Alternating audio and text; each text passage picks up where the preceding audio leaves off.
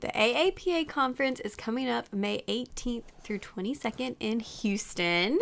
I'm so sad that I will not be there, but some of my favorite people will be. So I want to make sure that y'all know who to look out for. So if you're heading down to the conference, make sure you go by the Blueprint and Rosh Review table. They're giving away all kinds of stuff. Stethoscopes, seats in the review course. They're talking about how Rosh Review has joined Blueprint and what that looks like. But definitely go stop by, say hi, get some swag, tell them I said hello, and it'll be a really good time. I'm sure y'all will have an awesome time in Houston. Make sure you go to Torchy's Tacos, my absolute favorite, and spend some time in the exhibit hall exploring. We know that I love Rosh Review by Blueprint, and they have so many great resources. So whether you're looking for Q-Banks, pants review courses, now is the time. And usually there's some special stuff, so go check it out. Today's episode is really different from anything we've ever done. I'm speaking to a physician in the UK, and his name is Dr. Sina Ghadiri. He is really cool, first of all, and has an interest in how PAs are going to shape the future of medicine. So our conversation is great. Get ready.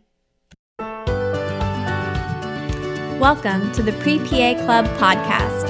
If you want to learn how to become a physician assistant, you're in the right place. I'm your host, Savannah Perry.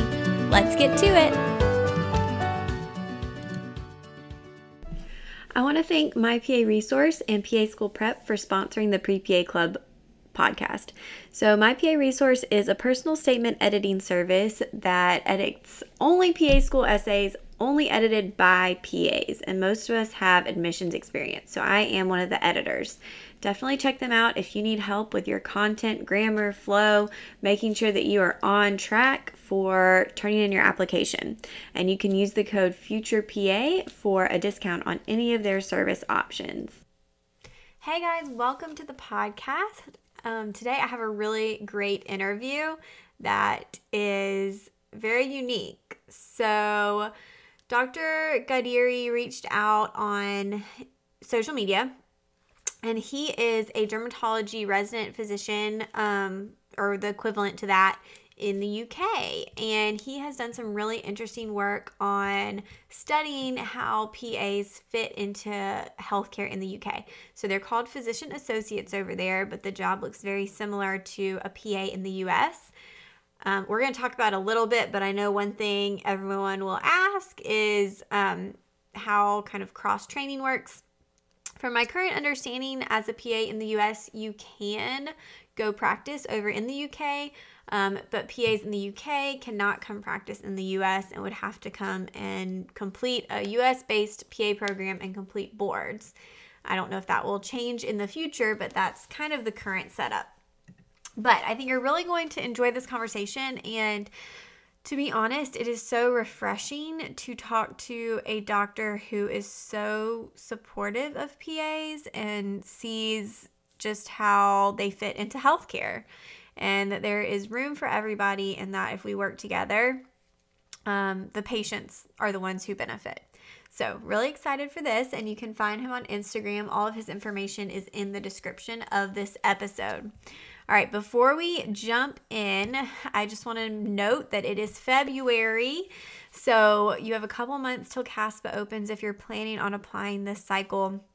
Now's the time to be telling your letter writers that you will be requesting a letter in a couple months, and making sure they're okay with that, working on your personal statement. Which next week, if you're listening to this in real time, on February 18th, we are doing a free personal statement webinar. This is definitely something that you don't want to miss, and I'm just going to be answering lots of questions, talking about the personal statement for probably about an hour at 8:30 p.m. Eastern. If you sign up, you'll get the replay link. If you missed it, it will be up on YouTube eventually. Takes about a month usually for me to get all that figured out. So Anyway, check out YouTube if you've missed any of the old webinars as well. That's just youtube.com/the PA platform. And I would love it if you could subscribe there and subscribe to the podcast if you have been a listener for a while. Give us a rating, a thumbs up. That helps other people to find the podcast, find our YouTube videos, and find out more about the PA profession, which is the goal here.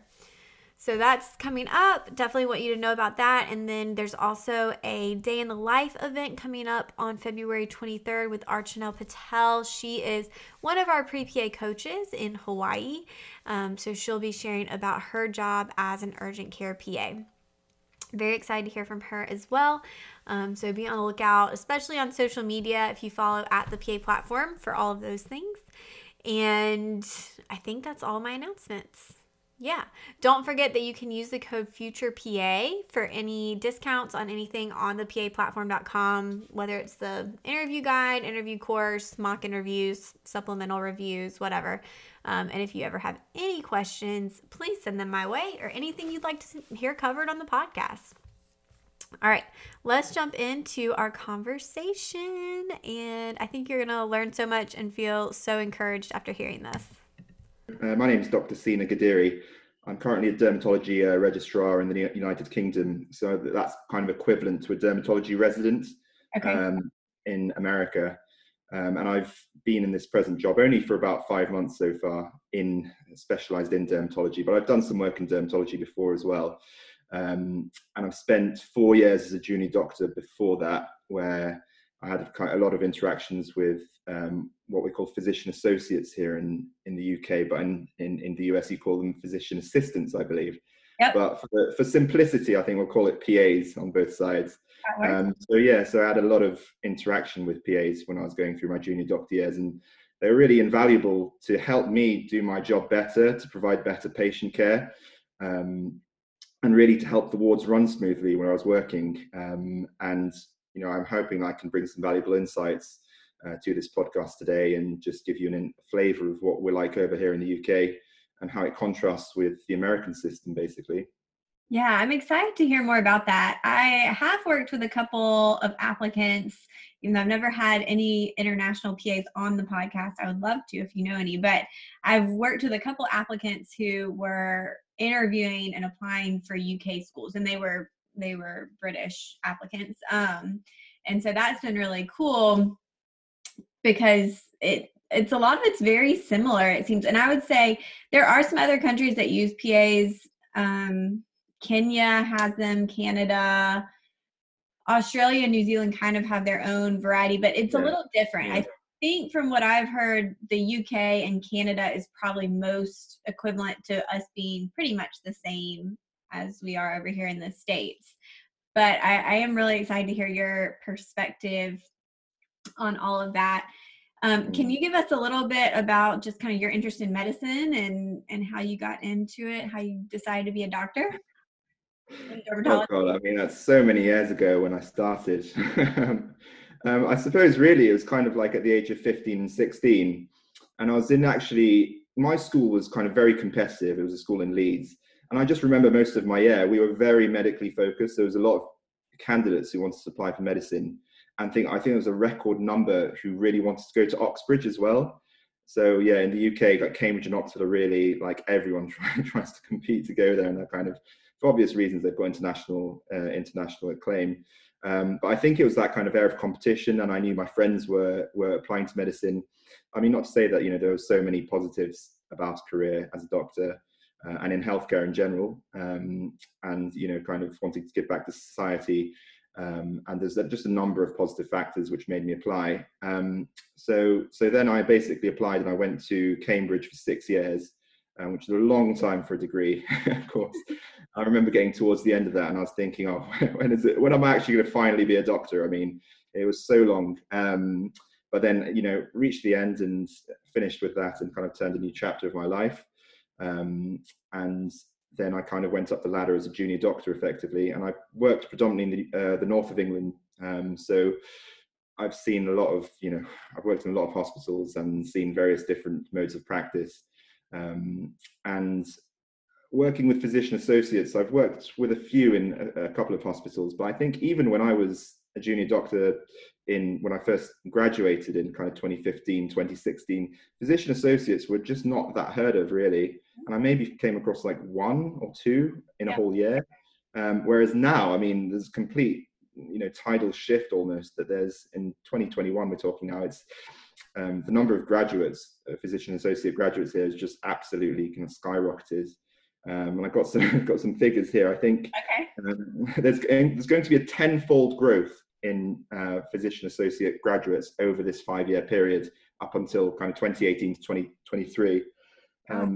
So there's going to be a drastic growth in this. It's probably the most rapidly growing healthcare profession here in the UK at the moment. And I was shocked when I saw those figures. And it just really emphasizes that we need to figure out, how best physician associates here in the UK are going to integrate with working with doctors, because we're just going to have to, get along and work effectively. And, and there's so many different points of improvement that could happen at the moment. And things are still, I'd still say they're quite early, even with this profession.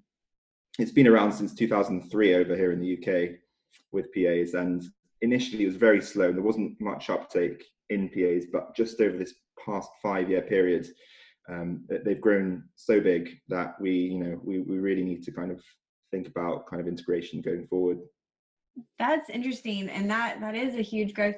Is one thing we talk about over here is that there is still, especially in rural areas, a need for healthcare providers. And that's kind of where PAs were born and why the profession was created, was to fill in these gaps where people needed healthcare and needed maintenance care too, but there weren't enough physicians to continue that care.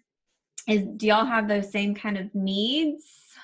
I think, well, here we need PAs everywhere. It's not just a case of city and rural areas. Here there is a need kind of overall, especially with doctors. The retention rates for doctors at the moment aren't that great. And we do have a deficiency in a number of different specialties, especially kind of family practice or GPs over here. Emergency medicine, acute medicine, they always have a deficiency of doctors, irrespective of whether they're in London or they're in a rural area. So yeah, there's I think that's probably one of the reasons why PAs have grown so much here as well, is that there is a big need for them at the moment. Okay. But yeah, I did notice that in America that there's a whole kind of rural thing where PAs were of force for social good effectively in those rural areas where there's a deficiency of doctors. And is it just a case of that doctors, it's not so attractive for them working in the rural areas, or is it everyone wants to work in a city again? I think it's a little bit of both. I think there are areas where people necessarily don't really want to live, but then those areas in general also just have they still have a high population and still have a lot of need, because people will come. It's kind of like there'll be one central location to a bunch of rural areas. So it's each little area doesn't necessarily have their own providers.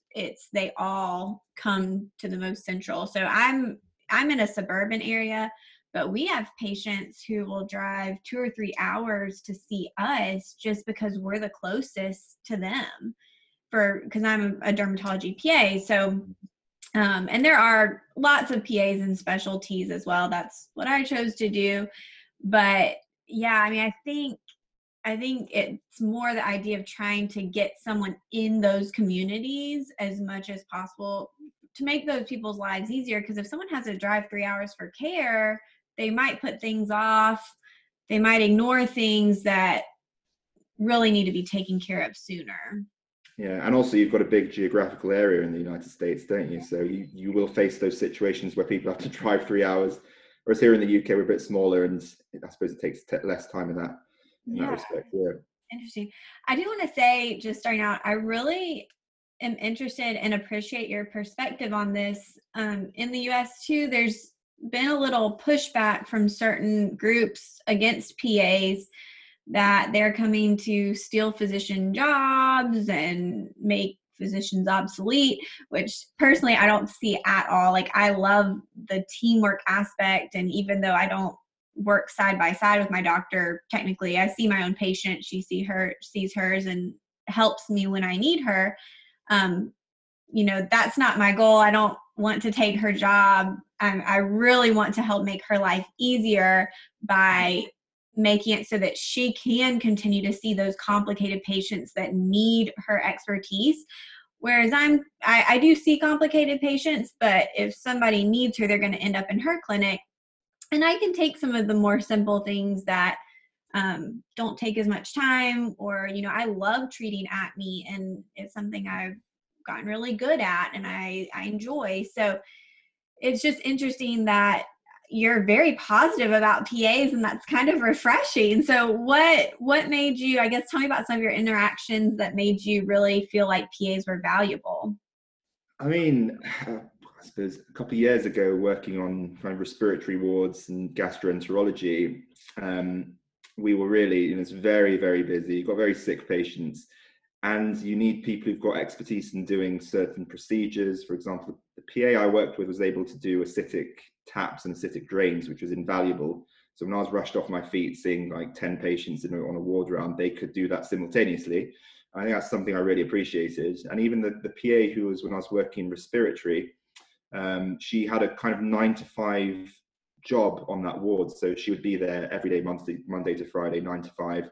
And so the continuity of care there was just absolutely great. And you always had a contact. Like, say, if we were off doing nights for a couple of days a week, or we're working weekends and we had a few off days, we'd know that the PA on the ward was 9 to 5, Monday to Friday. So whenever we came back to the ward, we didn't feel like we didn't know what was going on with the patients.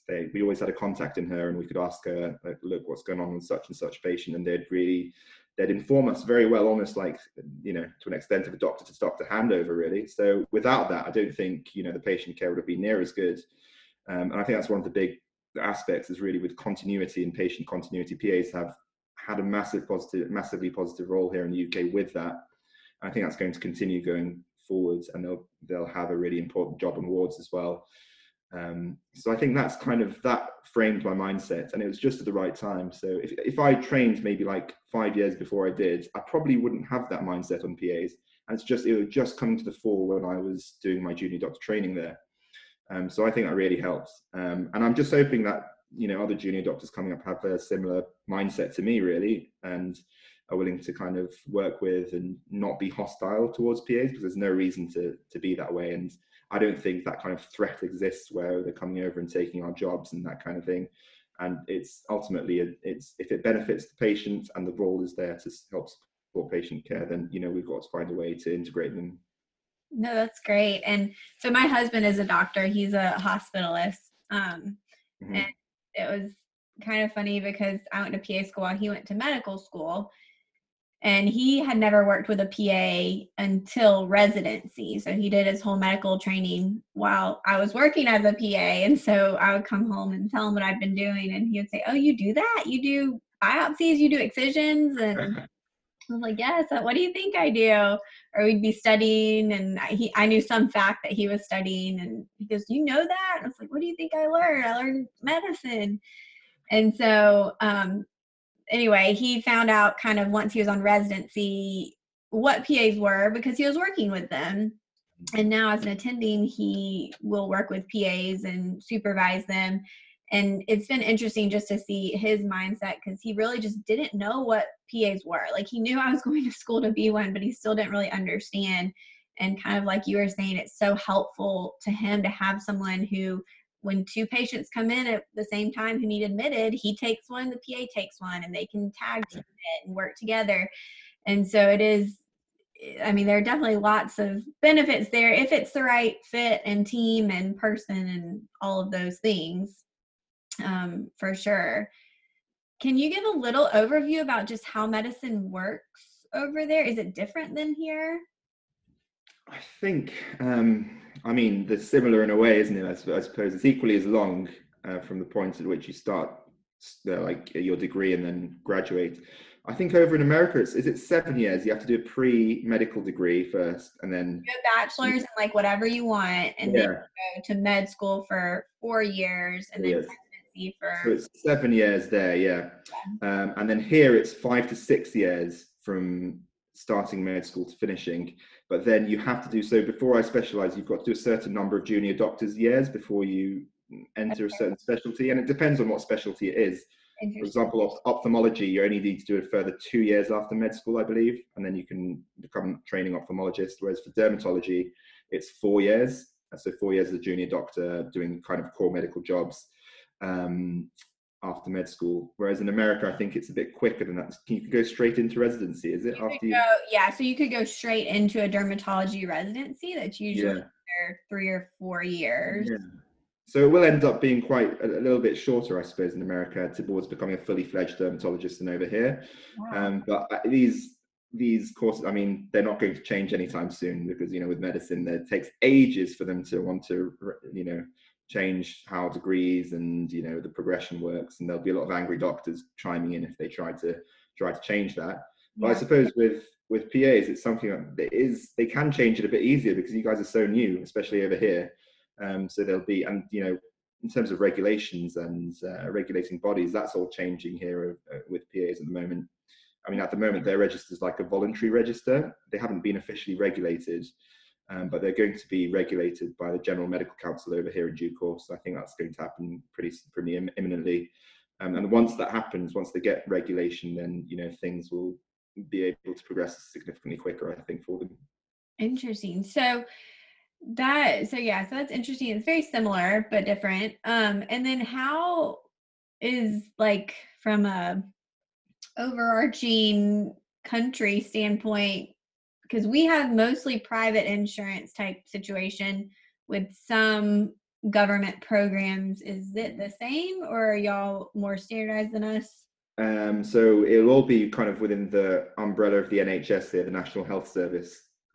So PAs wouldn't be working in a private capacity, I wouldn't think, really. I Okay. mean, whereas some doctors, when they become more senior, will have elements of private practice to how they work, as well as working for the NHS. But at the moment, I think because PAs are pretty unregulated, I don't think that they really can work privately at the moment. But I suppose it's something which in the future may change with that. You may see, who knows, basically. At the moment, it doesn't exist. But yeah, in the future, there's a lot of more scope for various different PA roles. And I was reading a few kind of news articles last night, actually, as well, with regards to, PAs could even have jobs working as partners in GP practices, like family practices here, Hmm. and more kind of senior roles in management. So that all, I'm sure, will be coming down the line. And I think it'll be really important for the progression of a career as a physician associate over here. Because I think one of the areas which has been lacking, which has put, I suppose, some candidates off over here, is that what is my career progression going to be when I join as a PA? Yeah. And you don't want to join a program and be unsure about where you're going to be in the future, or whether you're going to be progressing much, or whether you're going to be stuck in a certain field, or whatever. And I think all that's quite developing at the moment, and I think it's really important to emphasize to PAs over here that there's a number of different ways they can progress, and down the line there's a number of different options open to them, which be that management, service provision, medical education, all those options are open to them. Okay, so yeah, over here, I mean, I would say the majority of PAs do end up just kind of working, but there are some of those administrative Mm. roles, and then of course academic in the programs. And one thing I get questions about a lot that hasn't happened yet, and I don't know if it will, is so PAs from over here, I've heard, can go work in the UK. I don't know if that'll be forever or just as they're getting the profession started. But as of right now, PAs who are trained in the UK could not come practice in the US. Mm. So I don't know, like, it would be interesting if that became more standardized at some point just to make it more regular between the countries. I don't I think know. it's equally as difficult for doctors, really. I think it's very difficult for doctors over here to go and work in the US, and perhaps it's slightly easier for US doctors to work over here, but we need to take a whole bunch of exams and go through, systems over there, USMLEs and stuff. Yeah.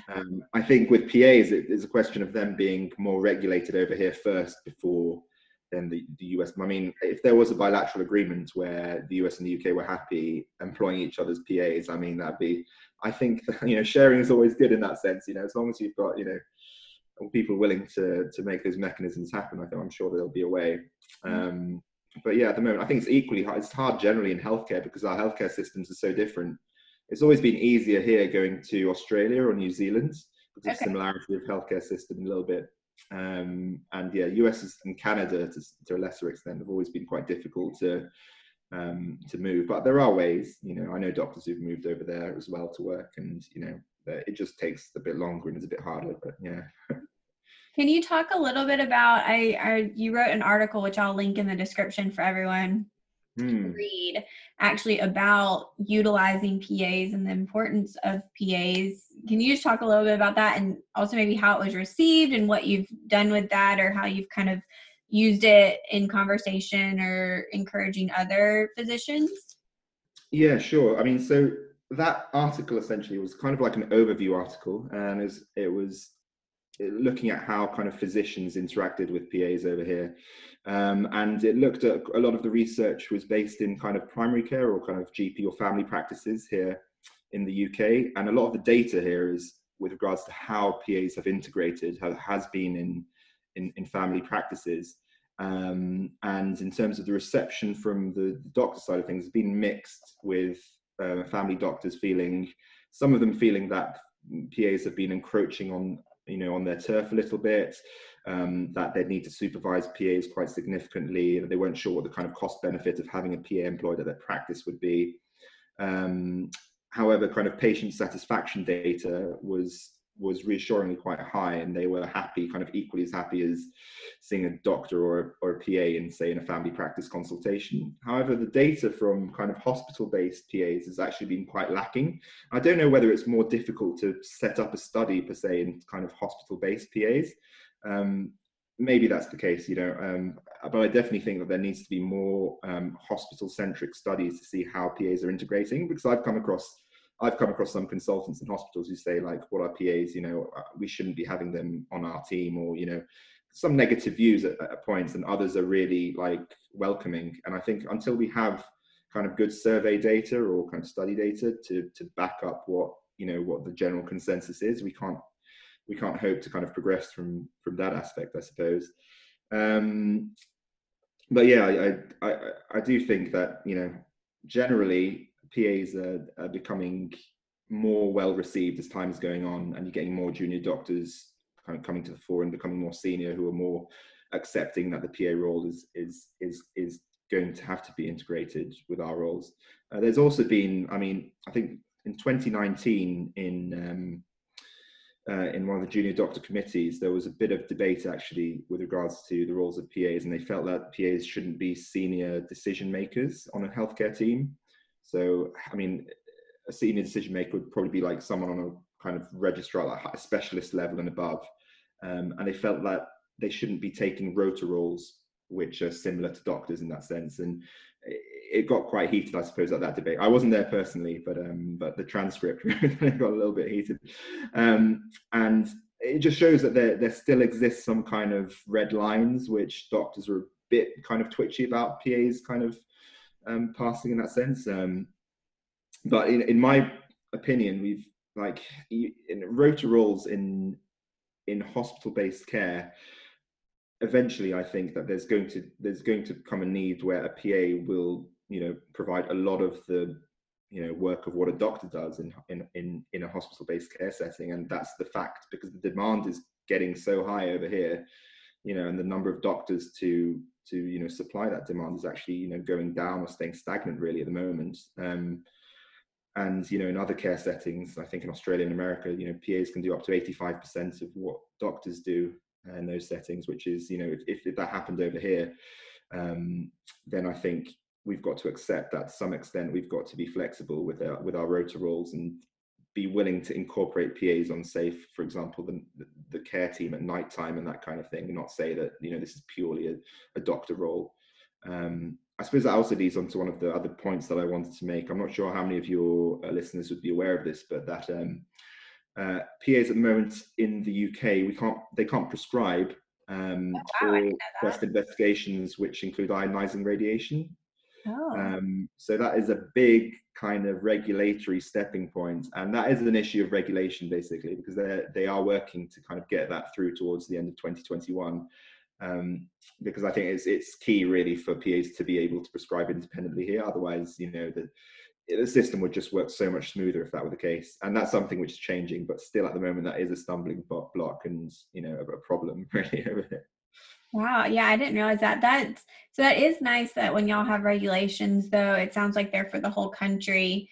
Over here, everything is state-based, and that makes it really hard because I'm in Georgia, but if I move to New York or California, what I would be able to do might be different. And so there may be some instances where I can prescribe more things, but then there may be other instances where, like if I moved to Alabama, I wouldn't be allowed to do Botox or filler, even though I've been trained in it and doing it for the last 6 years.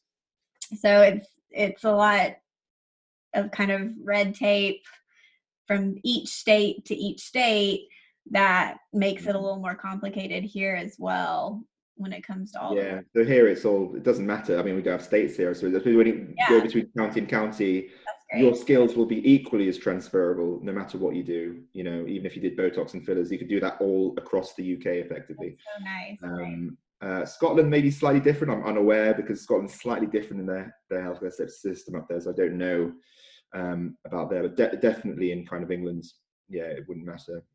Interesting. Okay, well that's really cool. So what have you found makes a relationship better between like a PA and a doctor when you were working with them some? What did you find to be kind of effective or helpful to you as the physician in those situations? I think number one is there's got to be good communication, really, doesn't it? I suppose, you know, knowing from the start, introducing yourself, you know, making sure you're aware of, you know, a little bit of the backstory of where the PAs come from, or, you know, telling them, you know, your own backstory. I think that's really important. Even between doctors, we tend to, you know, when I meet new doctors, we don't always kind of introduce ourselves effectively the way we should to enable patient care to go forward, you know, smoothly. And really kind of introducing yourself properly and establishing roles in your team is really important from the outset. And I think that's the number one thing to make sure they kind of work effectively together in the first instance. And then I suppose, you know, once you've got your role set up and you know what each other can do, it becomes easier and you're kind of divvying out jobs effectively between your team. And, you know, a PA may be more specialized in a certain area that they know about and they can help, like a certain procedure, for example, which you may not be able to do. And once you've got that knowledge, it helps a lot with patient care and, you know, making things work. Another idea I had was probably more kind of conferences where PAs are welcome, like, for example, doctor type conferences, and even kind of PA conferences where doctors are welcome and can attend and, you know, get involved. And I suppose that's a kind of a whole kind of under the umbrella of allied healthcare professional conferences, and not just, you know, being exclusively a doctor conference. And, you know, it's that thing, I'm sure it's growing. You know, there'll be more like conferences and meetings where there'll be a number of different healthcare professionals involved, and I think that'd be really, really useful. But certainly at the moment, I think we're still seeing a lot of things which are just purely doctor based and PA based at the moment in the UK. The conference I presented at in December was good actually, because a few PAs turned up to ask questions and they were invited. And the questions that they had on my talk specifically were really important questions which need to be asked. And if it was a doctor attending, and they wouldn't have been able to ask the same questions from that viewpoint that the PA had. So how's it in the US? Do you have kind of more kind of mixed conferences, or are you kind of still quite separate in that sense? So I would say, so at my PA conferences, and I tend to go to usually derm conferences, but at my derm conferences here, usually most of our speakers are doctors. So it's like 75% probably physicians and then 25% PAs as far as who's doing the lectures. And we have a good amount of dermatologists who in the States are very into research and very into speaking, and they end up at a lot of the conferences, which is great. And they're very PA friendly and supportive of PAs, which is also great. And then, but I mean, doctors are definitely welcome at all of our conferences. I don't think that many attend, but they're welcome. And then at the doctor conferences, so like AAD, the American Academy of Dermatology, I went to that one year, And to be allowed to attend, I had to have a letter signed by my physician that they said I could come or sponsored me or something, and that they were going to be in attendance too. And then technically we were supposed to only go to the same lectures, which defeats the point of both of us going to the conference, because we wanted to go to different lectures so we could both learn stuff and put it together. So we ended up not really doing that. But so they make it a little harder. I would not say they're super PA friendly. They're still a little apprehensive about PAs and how they're used. So yeah, there's still some work here to be done on that as well. But yeah, I think yeah, there's a little crossover, but not as much as I would like either. I mean, there's work here to be done as well, and Yeah. the main kind of derm conferences here as well are mostly doctor based, really. Yeah. And a lot of dermatologists, I think even less so than the US, would probably not really know what a PA does over here still. And derm is its own kind of little niche specialty, and they probably have less exposure to PAs than a lot of other different specialties. So dermatologists are one area where they're even more, I don't want to say clueless because that sounds a bit rude, but maybe in some ways, they're clueless about kind of what exactly the role of the PA would be in dermatology. And it's only kind of, I think PAs, there's only 1.2% of PAs are in dermatology. And, compare that to family practice, for example, where 25%, it's going to be, it's quite niche at the moment. Oh yeah. But yeah, I think it's really, it's important that PAs are able to do what they want to do and they're not forced into one area where they don't necessarily want to be. And they have the opportunity to work in lots of different specialties. And that's something that kind of probably does need to be looked into. And I'm sure with regulation that they will look into that a bit more. But yeah, at the moment, PAs here have to maintain kind of general medical competencies. I don't know if it's that way in America, but they all need to be able to look after medical patients here, and they can't just keep up with specialist competencies. So, for example, if they worked in dermatology, they'd have to know kind of their advanced life support for working on an acute ward and know how to manage medical patients in that sense. Whereas us as a doctor, once I've gone into dermatology, for example, I just need to maintain my specialist competence. I don't know if it's that way in America as such. Yeah, so I took general boards when I graduated from PA school, and then I have to retake them every 10 years. So mine's coming up in 2 years where I'll have to retake. Long time, isn't it? 10 Yeah. years. Wow. Derm is only 3% of those boards. So I will have a lot to review and learn again.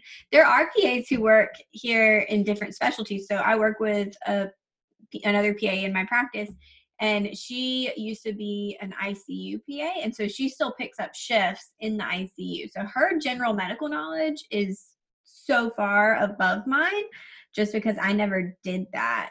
So I think it's actually really cool that y'all have to do, even as doctors, like those junior medicine years to kind of get that base and then go into specialty. I mean, that probably would have been wise for me, but it's really hard to get into dermatology here as a PA. So when a job opens up, you gotta jump on it. And right when I graduated, that was an awesome job. So I don't regret Absolutely. it. It's equally as hard over here. That's one of the things I was going to say. So dermatology, equally in the US and the UK, they're both very difficult to get into. Yeah. Lots of people want to do dermatology. I mean, for obvious reasons, because it's a great specialty to work in. But yeah, like it is competitive here as well.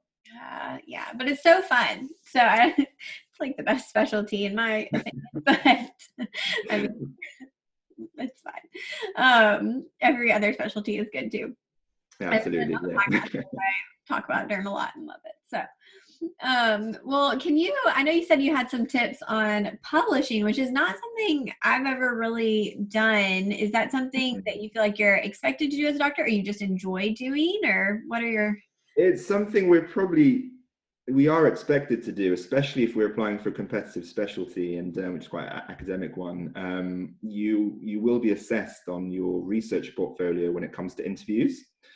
And I think having a research portfolio, just you having some involvement in research, is so useful for your personal progression and appreciation of various different parts of medicine. And I think that should apply to PAs as well, and it shouldn't be thought of just being the domain of the doctor.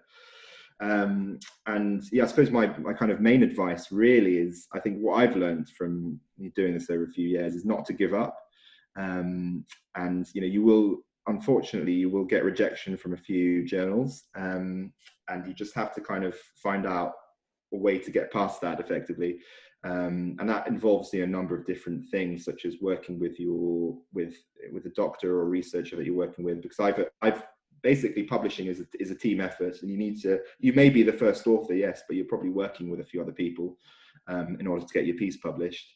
And that really helps in kind of like narrowing down where you should publish it, finding an appropriate journal. And there are classifications of journal. There's a website called Scimago, which classifies all of the different journals and kind of their rankings, and you can find an appropriate journal there for your piece, if you have written something and you think that you're ready to publish it. I suppose the other kind of key tips really would be, don't procrastinate. I think one of the worst things I've been guilty on is kind of procrastinating and sometimes leaving it for months when I should have really been writing things up and really submitting it. And that just really involves putting pen to paper and thinking that initial phase of just actually writing is the hardest part. Yeah. You've got to get over that barrier. And it's almost a thought. It's so easy to get yourself into a thought of, I don't want to publish. I don't want to write this piece, even though it's a very good idea to do it. Getting over that first hurdle is really important. Once you do that, it becomes a lot easier. And then you find that the actual submission process isn't that bad. And yeah, so I think that is also a very important point. And yeah, I think as a PA, you'd probably want to get input from doctors in your specialist area who've got an experience in publishing, or scientists as well, and researchers. And you don't want to do something on your own without someone else kind of checking on you and just making sure that you're okay with the whole process and things like that. Even me, for example, I would always get something cross-checked by one of my peers and just make sure that what I'm publishing is worthy of being published, I suppose. But yeah, it's just to kind of emphasize that it's not that hard to get into, and it's not something that you should be afraid of. And it's not something which just only doctors should do. I think nurses should be into publishing, PAs, a lot of allied healthcare professionals, and not just in nursing journals, in journals which are open to doctors, nurses, anyone really. We need to have like an international kind of healthcare research community which is open to all, and we don't want to kind of pigeonhole different careers and different healthcare professionals into different areas, basically. I love your outlook so much, because it's so different from a lot of people that sometimes we hear from, or kind of the loud voices on social media or whatever. But no, it's great. I think you would be awesome to work for. So all the UK PAs listening, whenever you're yeah, I mean, the truth is I'm working for someone else at the moment. So whenever you're ready for a derm PA in how many years you've got left, you'll have plenty of people to choose from, I'm sure. Mm-hmm. But no, I really do appreciate it, because it's cool to hear the UK perspective and the physician perspective from someone who has both worked with PAs and kind of seen a different side of things. So I think that's great. Yeah, absolutely. Yeah, I mean, I'd always be open to if a PA kind of contacted me on social media or via my email, which I've given out to you. I'd always be interested in kind of helping them, and with if they want to get more into research or thinking about career development. I think that as doctors, I think people have an opinion of us, and we almost don't get approached as much as we should. Say sometimes, like even student nurses on the ward would be like, oh no, that's a doctor, I don't want to go and bother him. I wouldn't mind it if a student nurse came up to me and said, I want advice on such and such, or do you think this would be a right area for me to work in? Because I could probably give some, hopefully some benefit or some advice to them, which should be helpful. And I think, doctors aren't approached enough from that perspective for help and guidance. Maybe social media is making things a bit easier, and you're getting doctors on TikTok, Instagram, and that makes them seem more approachable, doesn't it? If a doctor's dancing on TikTok, anybody would just ask them something, and they will of course have to say they can't give away kind of personal, clinical information to or advice to no person. medical advice. But from a professional point of view, I think it's great. If I was a PA and I saw a doctor on TikTok or something and they seemed quite nice, I'd be like, yeah, let's drop them a message and see what see what their opinion or whatever is, and just get talking basically. Well, I think you will definitely get some messages and questions from sharing this and sharing your perspective. But I'll make sure all of your social media and articles are linked, and everyone can kind of find you and follow along on your process as well. I must confess though, actually, I don't know how big your listener base is. So how many people am I talking to here? Oh gosh, usually the first week or so we get around 5,000 downloads. Wow. Okay. Yeah, and podcast statistics are really weird. They're very hard to track. So I don't really know how accurate those numbers are, because it's a very strange process the way you actually upload and track statistics on a podcast. It's a lot harder than everything else. So podcasting is something which is quite new to me. I haven't really done it much before, and it all seems a bit of a black art in terms of getting. I'm sure it's not that difficult getting set up and everything, but I followed a guide, like so I have a podcast that I listen to, and he has like a how to set up your podcast guide, and so I just followed it step by step. He said buy this microphone, I bought the microphone, use this, blah blah blah. So I just did it, and then I once you have it set up, it's not that bad. So I can kind of plug, go, record, do all that, and it's fairly straightforward. But I mean, we're getting more dermatology podcasts in the UK as well. I think there's a dermatology UK podcast. So when I was working in London last year, two of our advanced nurse practitioners have set up a podcast in dermatology, and they're talking to doctors kind of, I think, once a month on average. And there are new ones popping up all along, and I'm really glad that even in the dermatology field here in the UK that these podcasts are being developed, and hopefully it's not too far away from a PA podcast being started in the UK as well. Because I'm not aware that we have one here at the moment. Yeah, I don't. There aren't a ton of PA podcasts in general. There's a few that are more targeted to PA students and kind of studying and boards and stuff. There's a few of those, and then mine and maybe one other pre-PA. I don't even know if they're still doing it, but somebody was kind of doing one. But there aren't a ton of PA ones here either. But one thing I admire is how much in the US you guys are just so on top of these things. Here in the UK, we're behind you in terms of coming up with these podcasts and people being vocal about their profession in that sense, I suppose. And it'd be great if there were a couple of really high profile PA podcasts here in the UK. I mean, that would help the profession so much, honestly. Yeah. Are there any on social media? I don't know of any PA. I'm not really aware of because on Instagram, of course, I do my cursory searches every now and then, and all of the kind of big PA groups I've come across have been in the US.